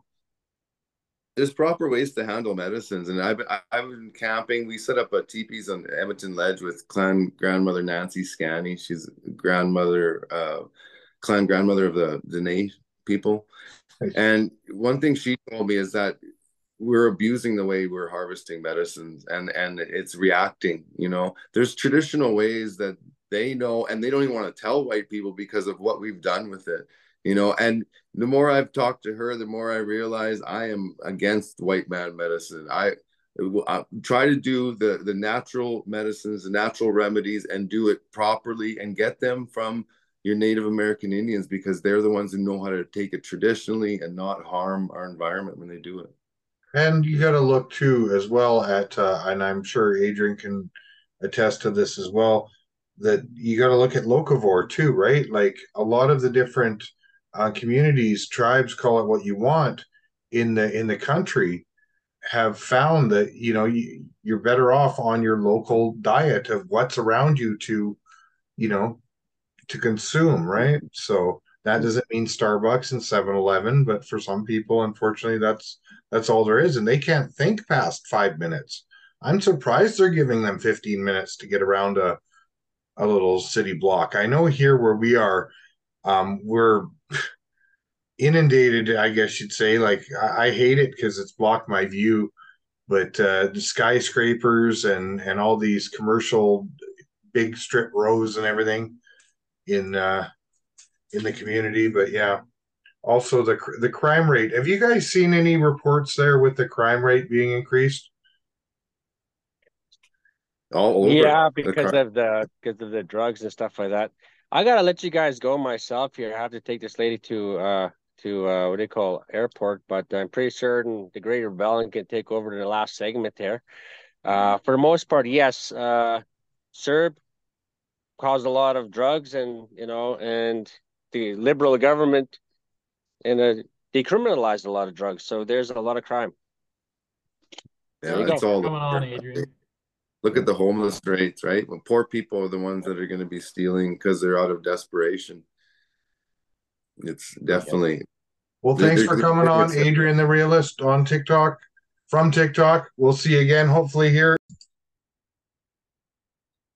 So, have you heard about this, the Bilderberg family, I believe it is? The guy's got a place called Felicity, Arizona.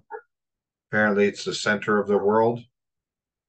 They claim it to be the center of the world. They've got this crazy ass freaking monument, structural maze thing built with a little dot there that says stand here, it's the center of the world. And they want you to sign a freaking waiver or something when you get there, agreeing that you've been there on the and someone went and didn't, and apparently they were like, yeah, really What not happened to happy them? about it. Really not. I think I'm sure they got away. Like they're not missing yet. But yeah, What do you think that's about? I don't know. Just a very weird thing to like build something like that and then tell people they have to sign a paper to stand right on that spot. Like, Well, I mean, just the methodology for like declaring one point to be the center.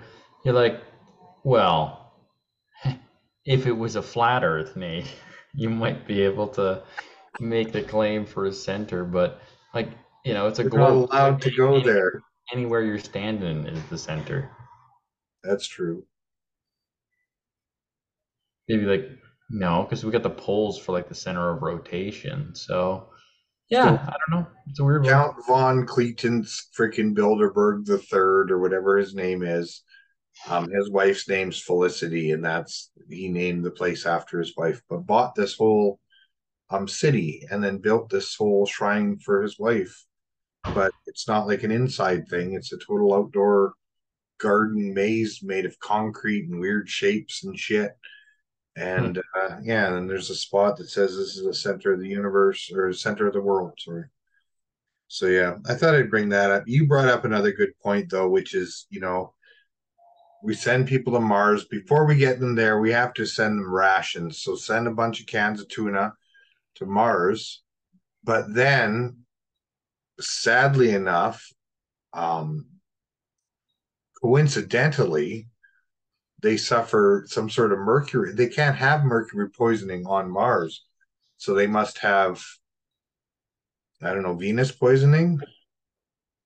Well, they just can't. They can't. That's why you can't do the tuna idea, Nate. You can't send the cans of tuna to Mars because if you did give the Martians mercury poisoning, you'd look like a real idiot. You spend $1 billion getting all these people out there, and you're the laughing stock. You're like, oh yeah, Bill Gates, like you're so competent, like you gave people on Mars mercury poisoning. It'd be a pretty good burn. I wouldn't want to be the billionaire that made that mistake. You think I think Gates I is think going they're to gonna have send to the tuna to Mars? they're gonna have to send up cricket paste, mate. Cricket paste Yeah, in like Go-Gurt tubes. that's right. Cricket paste, yeah. They should have like a See tube that. that hangs from the ceiling, like a series of tubes around the dinner table, and Yeah. then you just hold it and you just it in. Well, it's funny that they blame the straw, which we went to Arby's tonight, and a quick plug for Arby's because they pay us so well. I had a really good chicken sandwich, like I mentioned, or turkey sandwich, like I mentioned before. I can't believe it's not chicken, I think is the brand. But the plastic straw I got was, kind of impressive. I thought, well, they've leveled up with, or they're still just trying to get rid of their old stock. But anyhow, I can't remember. Oh yeah, well, the convenience, right? We got the Go-Gurt tubes, we got the stupid snack packs of cheese and crackers and a charcuterie shit, and everything is wrapped in 10 layers of plastic or at least a big thick, container of some sort of plastic. So why have they not just pivoted to only biodegradable plastics? Number one. And two, why is the straw like the focus of the attention, right? And the plastic bags, like what is next? Well, you and I would probably say it's masks. Masks are probably the Could largest be. single plastic use, like disposable garbage waste that's entered the. I just imagine how many masks are in the ocean right now. Oh, have you seen my TikTok video? No. Oh yeah. So I started this new string of TikToks called I Have a Question, in which case I just ask a stupid question, right? Which is if we're switching single-use plastics, then does that include all the stupid masks that are made of melt blown and spun bond, including the N95s, which are made of both melt blown and spun bond, which are both plastic materials. Synthetic fabrics, basically, is what you want to call it, I guess. Mm-hmm. But yeah, made entirely of plastic material. Yeah, petroleum product. So yeah, keep feeling so good, and I'm not going to give anybody my cooties. Fresh breath. Yeah. Feeling so good, and I'm not going to give anybody my cooties because this does nothing to protect them from me from them, just more of them from me. Feels so good. So Well, you know what's another thing is they got a lot of those, and it's starting to make the news more recently, but those the PFAS and the PFOE, the perfluorinated chemicals like Teflon and stuff, oh, because they're in everything, right? Like anything that's got Gore-Tex or any rain breakers that got that, like your shoes, they put that shit on everything. The insides of those like Tim Hortons cups and stuff like that, that's like the layer that they've got sprayed in there is this is a C8 derivative, kind of like Teflon. It's got like high heat resistance and like really good repellent properties. So you're having a steaming cup of Teflon every time you go to get a to-go cup of coffee somewhere, and really that's not great. I wish they weren't doing that. I think that's a worse problem than the straws. Like you say, the or like the biodegradable plastics make a lot of sense, or like a more recyclable plastic molecule than the one that we have in Well, I most stuff. mentioned booster juice before, not that they give us thousands, but the trunks of money that they keep dropping off are enough. And they've had the biodegradable straw, biodegradable cup. It's a paper insulated cup, biodegradable lid. Like the entire package is biodegradable, including the straw, and it's a potato plastic, I believe, which holds up to cold drinks.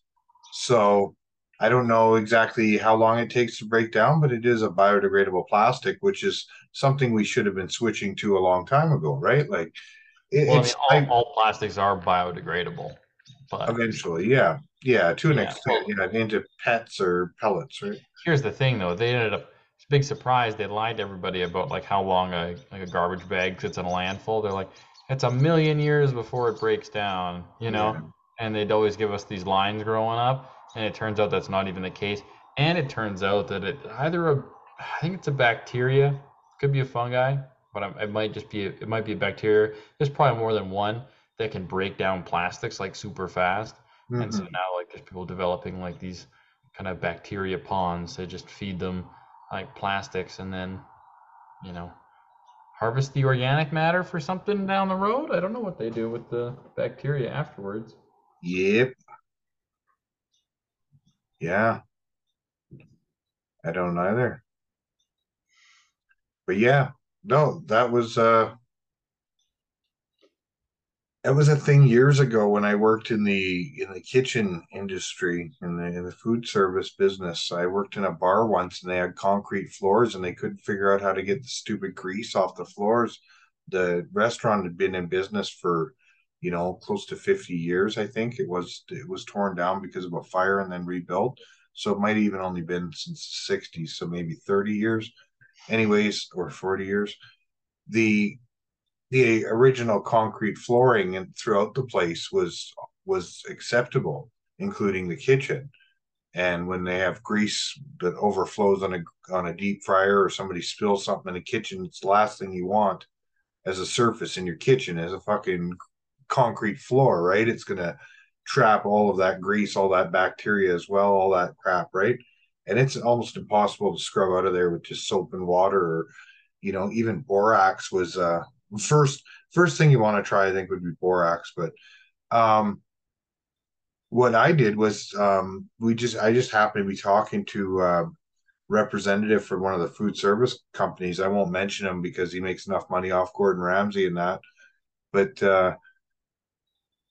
they have a cold water cleaner that is microbial.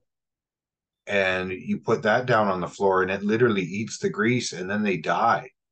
So these little bacteria, these little bugs, that's what they're designed for, is to eat the grease and then die, right? So, but they're in a concentrated jug that's only good for a certain amount of time. You got to keep it at a certain temperature as well, right? Like Oh literally yeah. keep this cleaner in your fridge, right? So yeah, it was pretty cool stuff though.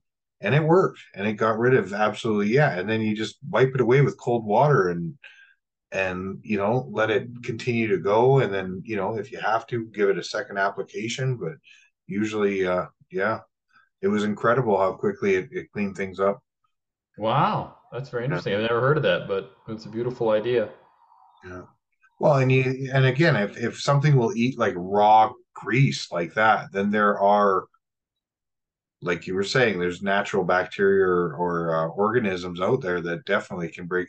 I always found it funny that they said that plastic bags took thousands of years to break down or longer in the landfill when the fucking, pardon my language, but the milk jug made waffle iron stackable white chairs from Walmart that everybody had for the longest time there. Those white stackable stupid chairs that gave you waffle ass because they had the stupid grid on the bottom of them, the Oh little yeah. grid. You left those out one winter and it hit 20 below. That chair was disintegrated the next spring. Hmm. There was no integrity left because the plastic broke down, right, from the cold. So to tell me that a plastic bag is going to take so long to not, if it hits those cold temperatures enough, right? Every time it does, it breaks down a little bit more and a little bit more and a little bit more, right? So Yeah. where we are though, I don't know, we don't really get ground frost. It doesn't, the ground doesn't freeze here in the winter so much. So, Well, if it does, like the frost line is pretty insubstantial, like the mhm, depth. yeah. Well, again, I think that's why we have so many like fruits and good good soil and conditions and a good season for growing so much yeah, fresh fruits and veggies. Well, definitely helps. You know, being in like the south here, we got like a long bit of a longer growing season. We got like a pretty unique kind of prevailing winds that bring in warm air. So it's a pretty cool spot, man. It's amazing how long it went before people like started to really understand the true potential of it in terms of like its fertility. Lots of orchards here, but then, you know, no one thought to apply grapes, and they were like all these hillsides of just like barren looking, deserty scrub brush stuff just turns out to be like the perfect grape growing soil. And so like it's actually kind of one of the few, if of very few, victories that like the Aboriginal people had in terms of like the allotments they were given for their reservations, because around here it turns out that they thought like the government thought they were giving them like the dog shit land that nobody wanted, and then it turns out it was like the most prime land, and so like we're home to are they the richest? If they're not, they're one of the richest bands in Canada. So It's the wealthiest, yeah. it's pretty cool little success story. Hmm. Yeah. And it's shocking to me though. It does seem like our tourism is down, but it also is so obvious that our um homeless population, street people population is definitely on the increase. Um, Crime, I believe, is up as well, and it does seem that more and more people are lashing out in more extremist ways, I guess you could say. Hmm. Um, which is sad because it wasn't that long ago that everybody was standing together and gathering downtown to take part in speeches and uniting for good and yeah. Well, yeah, it's a tough one, right? You got the government selling, you got the government telling you can't take health supplements, you can't drink raw milk, but you have to take this shot. You can't have health supplements. You can't go to the gym during lockdowns or during a virus. You can't keep yourself healthy that way. But they'll tell you what you can and can't use for supplements. It's astounding, man. What you can put in. They decriminalize drugs and they can say, go smoke meth.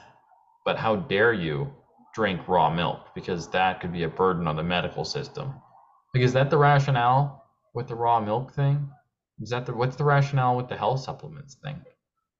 I had a dog that lived to be 17 years old, um, and more. She was a crossbreed big dog, and I gave her glucosamine since the time she was 15 because she was having an issue getting up off the ground, and it wasn't because she was overweight. She'd always been a little bit overweight, but yeah, I got her on glucosamine and it helped her. So how dare they tell you what you can and can't prescribe or yeah, it's sad. And when you think about it too, aspirin is made of natural plants, right? Aspirin itself is very natural based, so you can't yeah, I just don't understand it. It's sad that Adrian's left already because I wanted to bring that up with him as well, like because there's a lot of different native medicines depending on where you live, and that's what the locavore diet, if you want to call it that, or locavore lifestyle, is ideal for a lot of different cultures because different parts of northern British Columbia here, you have fiddleheads, not far from where we live, but farther north, I think. Hmm. And those things are like eating, I guess, Brussels sprouts. Blaine can't attest, of course, because he has never eaten a vegetable in his life. Well, So that's not true. just kidding. But yeah, you've had fiddleheads before, Yeah. and like asparagus, right? Is that kind of the That's yeah, I suppose. Like Brussels at sprout? least in texture, as far as I recall. Broccoli, maybe? Not quite. Uh, Or yeah, more I can't really remember the sinewy. flavor. It's been a long time since I've had a fiddlehead. Hmm. But yeah, an example, right? Hmm. Because there was always there always seems to be, no matter where you are, there seems to be naturally produced things. And I've made this comment before in life that everything that's needed already exists. And quite often, if you're actually in need of something and you walk into a place looking for it, you'll find it, whether it's a junk shop or a big box outlet, right? So, or just, wandering through a yard sale and boom, there's something that you've looked for a while, right? Mm. Well, So, there's kind of like this theory of like I think it's like the old magicians or old alchemists or whatever, and I think it does hold up quite well too, especially when applied as a broader principle. But the cure to poisons are most often found nearby. So if there's a poisonous snake in a forest, there's like a root or a shrub or a berry in that forest that is an antidote to that snake. Like when you're talking about like the kind of uh, local diet or like local medicines, it's like the poisons in the like there'll be a poisonous plant in an area. There'll be another plant or a different root or something that's got a counterbalancing kind of antidote effect.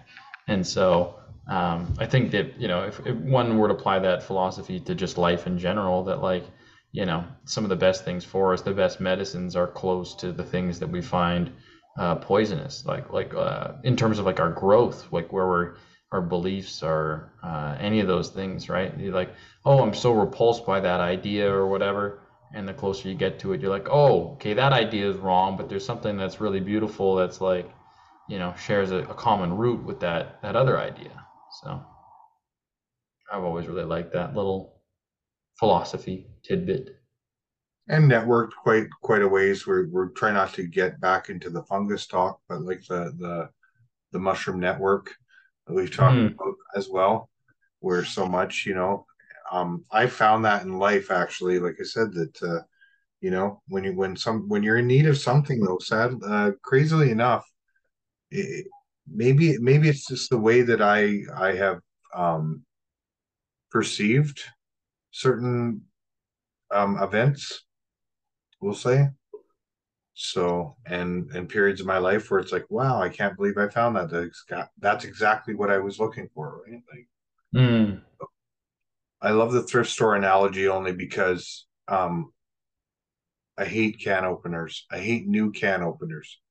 Anything built before like 1980, I think, or 1990 maybe, is just garbage, right? So, when we After 1980 or before? What are you saying? like, oh no, before 1980 they're fine. Yeah. After 1980 they're just garbage. It's just Yeah. cheap, Okay. inferior metal. There's soup cans that are thicker than the freaking lid you're trying, or the metal they're using to make these garbage can opener. The handles bend, and more plastic on the freaking can opener than you know anything. Never mind the box they've goddamn put it in. And yeah. Anyhow, I hear that Amazon's having issues. They're shutting down some plants. Have you heard this? No. Some warehouses. Well, they expected with the pandemic, when they had to rent a bunch of new warehouses and stuff, and that trend would continue. And unfortunately, it seems that people like to go out and spend money outside. So Or people just don't have the money to spend, Nate. that is a lot of it as well, I'm sure. Yeah, I will. Yeah, concede to that. It's probably the more logical thing. I don't think people are buying more shit. Yeah, it's not. Well, maybe it's, yeah. They're not ordering more kitty litter from the neighbor. They're and lugging it up their driveway themselves. No, no, no. They don't use kitty litter. They can't afford to anymore, and they themselves are shitting in the litter box because their kids told them that would be the best way for them to move forward and get promotions and be accepted in life. Hmm. It's scary. This social credit crap and the train rights and the holy crap. I can't believe how much rights the railway has and doesn't look after its shit.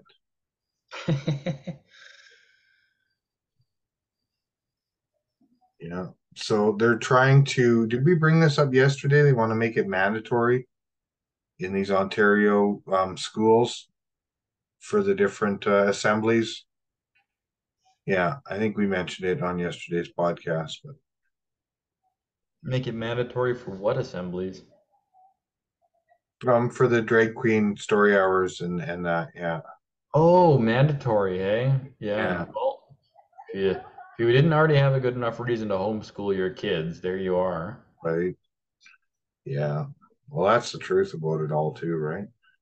But is it being forced? Like, because it seems to, no matter what angle you look at it politically, it does seem to be forced.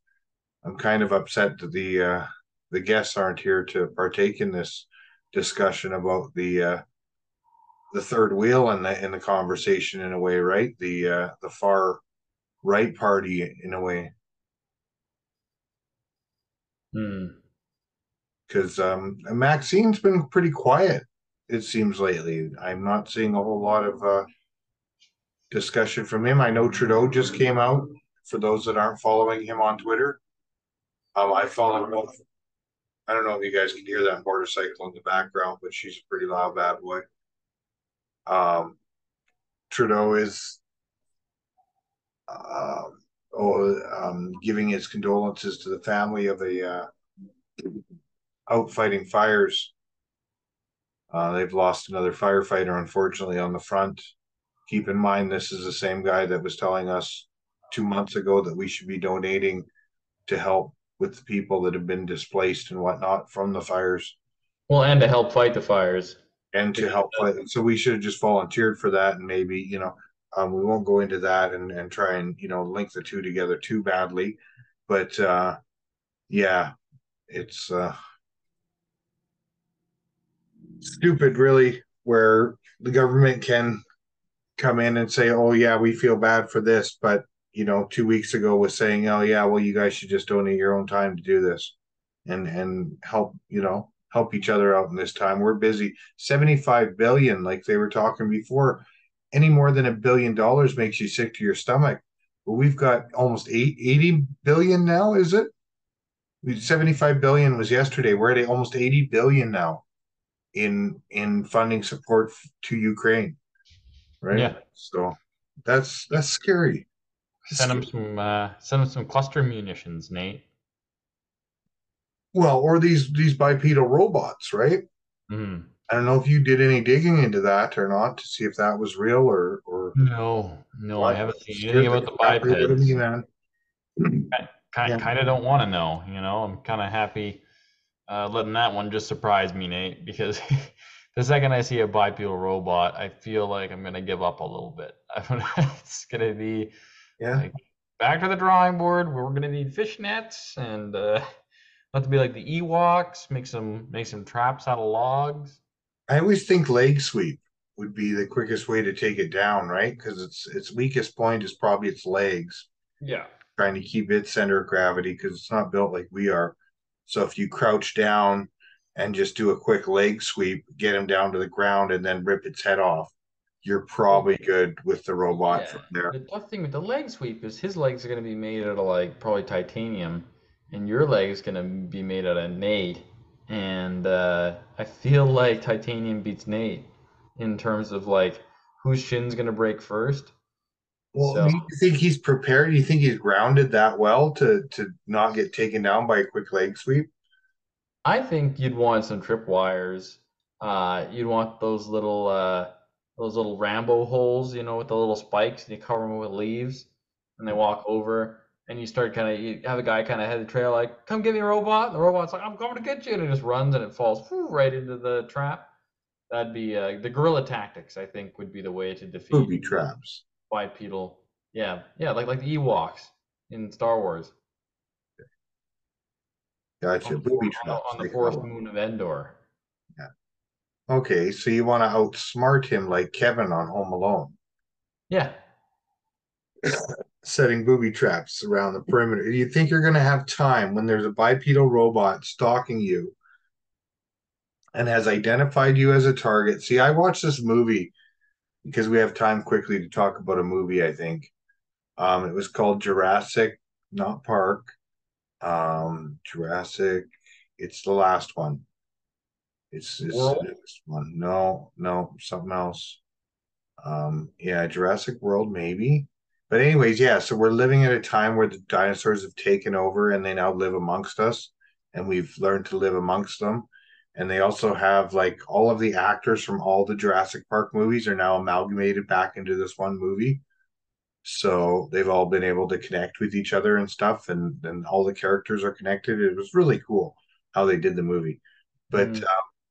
the thing I didn't like about the movie is that the dinosaurs, the velociraptors, were trained to identify a laser point on a target. So if the villain, the evil villain in charge of these freaking raptors, was able to laser point you to the raptor, then you became a target. And I'm like, how is this even fast? Like, how is this thing able to recognize you from another guy like you in a green shirt, for instance, playing?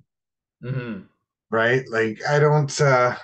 Yeah, that to me was just too much. Freaking sharks with freaking laser beams on their freaking heads. You know. Oh, totally. Yeah. Yeah. It's like, okay, I've already bought into the whole the dinosaurs are back kind of thing. Like I'm already suspending my disbelief, but don't try and put some real dumb shit. Oh, look at my laser pointer. It controls the raptors. One Uh, of the most dangerous dinosaurs there apparently ever was, if you believe that the dinosaurs aren't already in our fuel tanks or in our engine blocks or being used to make the container you throw in that magic box and radiate for fucking 3 minutes a day. have you heard of like the natural regeneration cycle of oil? Like there's a theory that oil actually doesn't come from swamp because that's the conventional wisdom. It's like swamps and organic matter from prehistoric times. You know, the dinosaur falls in the swamp, gets sucked in, and all that gets buried under sediments, and like all of that dissolves into oil. But there's another theory that says that there's a natural process that creates oil in the Earth's crust, and that it isn't actually a finite resource. Have you heard anything about that? No, this is a first, but I'll have to look into that for our next show, I guess. Sounds like a plan. All right. Well, thanks for coming out again, Blaine, for this extra special episode. And Always thanks my again pleasure, to mate. thanks again to our guests, Adrian the Realist and Owen. Also, the Great Rebellion, GR8 Rebellion on TikTok. Thanks again, guys. Peace. Bye.